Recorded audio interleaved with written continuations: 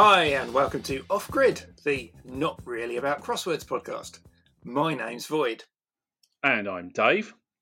Now, not really about crosswords. That's a funny phrase. What do you mean by that?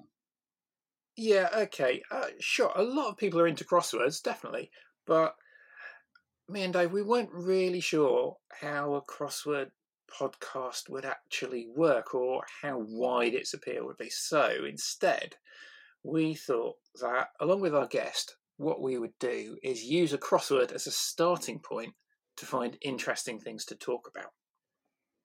And so, we've solved a cryptic crossword from the newspaper before each episode, but we'll then just let it suggest subjects for us to talk about and quiz about. But we will also pick a favourite clue each out of the puzzle and have a quick explanation of how that works. But if you're not particularly into crosswords, that's fine, because hopefully you'll still find something interesting from the rest of it.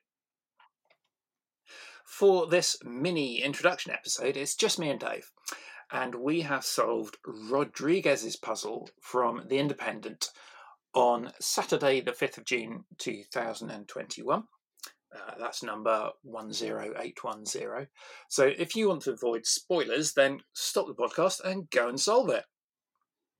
And if you're a crossword solver, then there's a little extra special something in there that you might like, which makes this puzzle a bit interesting. Anyway, I've picked out my favourite clue from the puzzle, and that was 26 across, which is content to leave Zimbabwe with many a fanatic, 6 letters. You can have a little think about that if you like, if you're a solver, and I'll explain how the clue works in a little while after Dave tells us which word he's found some inspiration from. Okay, this time it was 23 across, where the answer was Westward Ho. Oh, Yeah, I thought that was promising. It's referred to in the clue as a novel, and so it is. It's an 1855 novel by Charles Kingsley, who's probably best known to us nowadays for The Water Babies, which was that's probably the one other fact I could have told you about Charles Kingsley. So yeah. carry on. Well, it was made into a 1978 part animated film with Bernard Cribbins and James Mason. But Westward Ho, on the other hand, it's got a different claim to fame. One main location in the book is Bideford in Devon. It's a sort of fictionalised account of a real privateer called Amias Preston, who becomes Amias Lee in the book. It was a bestseller. The local tourist industry, as they are wont to do, kind of cashed in at the time. So there's a company who set up a hotel called the Westward Hotel. It was a terrible pun for the mid-19th century. On the board of this company was the then Earl of Portsmouth, and I'm only mentioning him because of his wonderful name, which was Isaac Newton Wallop. But around the hotel, there grew a settlement, and the whole village gained the name of Westward Ho after the novel. Right. The upshot of this is that it's one of the very few place names in the world that's got an exclamation mark in it, because the novel is actually called Westward Ho! Exclamation mark. Yeah. I'll just skip back to Isaac Newton Wallop for a second and Yeah, just go say on. there are actually quite a few places that are called Wallop in Britain, aren't there? There's Nether Wallop is the one that springs to mind, and I think there's a few others. Yes, But, well, I think he was yeah. I think that Earl of Portsmouth, there was a long line of Wallops, so there were probably landowners. I suspect a lot of those place names are probably named after them. Yeah, Ah. could be. Yes. So the exclamation mark. Yeah. So I was looking around to see places with exclamation marks in their name. There are a couple of others, but they're kind of places that adopted their exclamation marks fairly recently as marketing gimmicks. Right. There are a lot of towns and cities in America called Madison, fairly reasonably, because the fourth president was James Madison, and they've kind of named places after their presidents. Yeah. One of those in Ohio adopted an exclamation mark in '86. sort of as a gimmick to make themselves stand out from all the others, I guess. But it hasn't stuck, and it's kind of fallen by the wayside as a bit of a kind of just a gimmick, really. But there is So it became Madison Factorial. Yeah. Briefly. And in Canada, there's a municipality in Quebec called Saint Louis du Ha-Ha with 2 exclamation marks, one after each ha. See, I was going to bring up, hey, isn't there someone with 2 exclamation marks in its name because of the Westwood Ho has one, but I couldn't remember what it was, so I thought, oh, well, I won't bring it up. But you found it. Excellent. I found it, yeah. So I think the idea is the ha in question obviously got a similar meaning in French to in English, a hidden obstruction, such as a boundary wall set into a ditch so it's not to obscure the view. So I thought that was all quite interesting, and I thought I'd finish off with a couple of literary quotes about exclamation marks.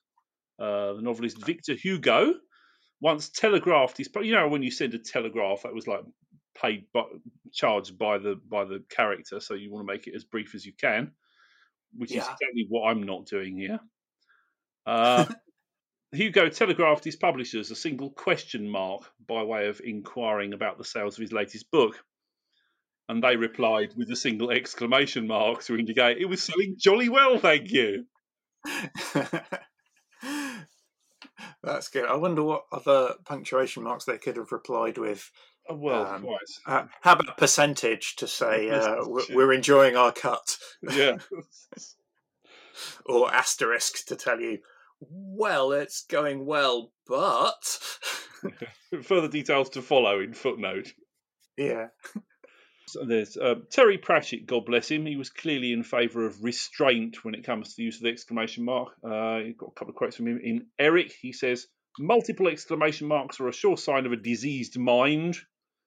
And in Masquerade, someone has used 5, and he says that's a sure sign of someone who wears his underpants on his head.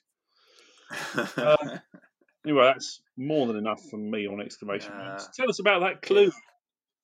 Good old Terry Pratchett. Yes, the clue. So I'll read it out again. It was 26 across, and it was content to leave Zimbabwe with many a fanatic. 6 letters.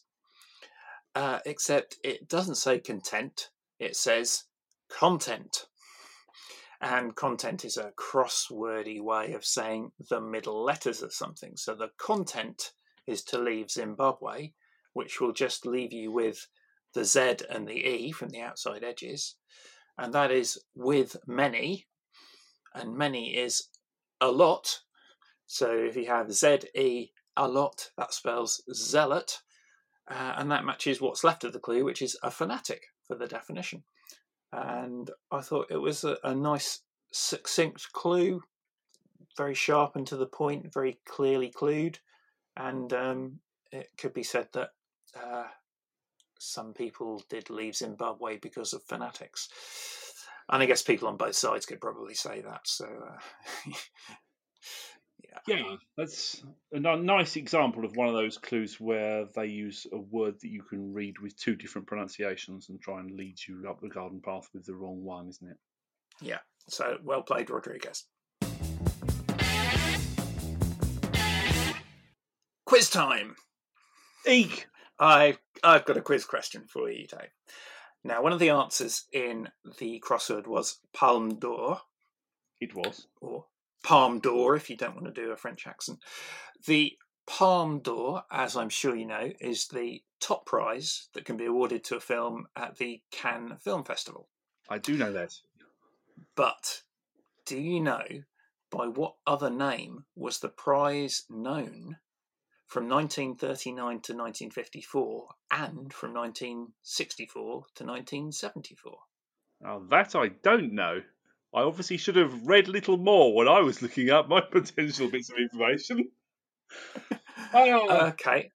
Well, I've got a few clues. I know that the palm is because of the palm trees that are along that coastal region. So that's why, and it's the symbol of the town. So they've adopted it for the prize. It literally translates as golden palm. So the best prize would be golden. Yeah. Was this alternative name for the prize, was that still a golden something? Was it a golden something else? It was not golden. Okay, the first hint I'll give you, there is a sporting connection to this answer. Oh, heck, that makes it even less likely for me to know the answer. Okay. And next hint then, Cannes is not a million miles away from a place that is famously associated with the answer to this question. So you can think on that Mediterranean coast. Not sure I can. Although I've got a world atlas sitting right next to me, and of course, hey, that's all on the cheating. internet at the moment. But the time it would take. All right. Dead out. No, put me out of my misery. Well, the next clue is probably a fairly obvious clue, but it's a French phrase. So you're looking for a French sporting phrase associated with a place near Cannes. And my final clue for you is cars. Cars? As in motor vehicles? Yep. Oh, it wasn't the Grand Prix, was it? It was the Grand Prix. Well, how about that? The big prize. Well done. The big prize. The great prize. It's almost a rubbish name. It took me to the dead obvious giveaway one before I got that. There we are. Yeah, well, but at least you got there. Yeah, because Cannes is not far along the coast from Monaco, Monte Carlo, famous Grand Prix there. Yeah, so when I was looking at this up, well, I originally just looked up the Palme d'Or and read a few things about it, and I thought, oh, it changed its name. Right, I'll find out why it changed its name. So I clicked on the link that was provided for the footnote about the change of name.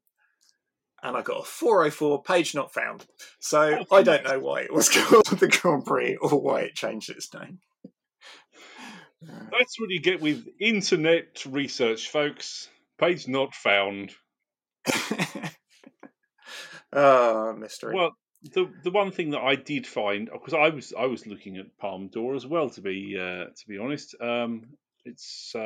There are only 3 films that have won both the Palme d'Or and Best Picture at the Oscars.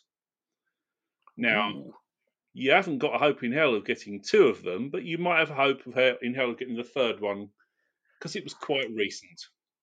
Was it, by any chance, The Artist? No, it was more recent than that. I can see why you're thinking that, because they do like the old French films.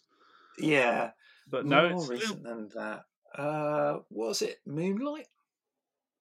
No, more recent than that, I think. I mean, obviously in 2020 there was no Cannes Festival because of obvious logistical problems. Yeah, but there was one in 2019. If I say Korea. Oh, there was a foreign language film that won the Best Picture, which surprised everyone, wasn't it? And I do know the name of it. It's going to bug you. Edit point. Parasite. There we go. Nice. Yes. No, I didn't know. Well, the other 2 then, since I won't have a chance of guessing. Well, one I think is quite well known, but it was 1945, which was The Lost Weekend. Do you know The Lost Weekend? In a hotel in Amsterdam and double pneumonia in a single room, as Lloyd Cole sang. Ray Milland was in that film. He was. It's a Billy Wilder film. Yeah, won 4 Oscars: Best Director, Actor, Screenplay, as well as Best Film. Yeah. Was it a film about alcoholism? Yeah, absolutely. That's right. Yeah. And that's all I know about Lost Weekend. Yeah, and the other one was 1955, a film called Marty. Oh, okay. I know the lead actor in that, whose name will spring to my mind. Ernest Borgnine. Ernest Borgnine is exactly. Oh, well, it's more well known than I thought it was. I had to look that one up. I've never heard of it. Yeah, a melodrama. I tell you what, I hadn't heard of it until quite recently when I was watching an episode of Pointless, and it was one of the answers that was a pointless answer. So I thought I must remember that Marvellous. for if I'm ever on Pointless. Okay, so that's a little taster of the quizzy type stuff we'll have. And as I mentioned earlier, we will have a guest with every regular episode, and we'll talk a little bit more about some things we find interesting. Okay, well, that's about it from us for this time. Thanks for listening. Please subscribe wherever you get your podcasts. The show notes will be at tlmb.net/offgrid. And you can say hi to us on Twitter if you like. I'm at Skirwingle, and I'm at the Void TLMB. That's it. Hope you enjoyed this little taster. Hope you come back for more. Thanks for listening, everyone. And goodbye. Goodbye, folks.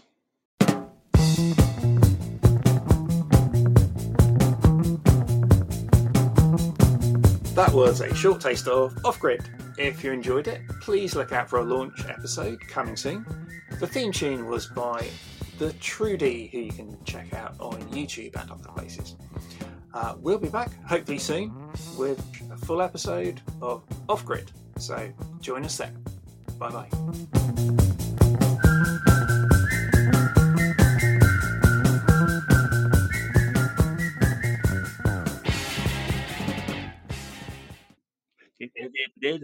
That's all, folks.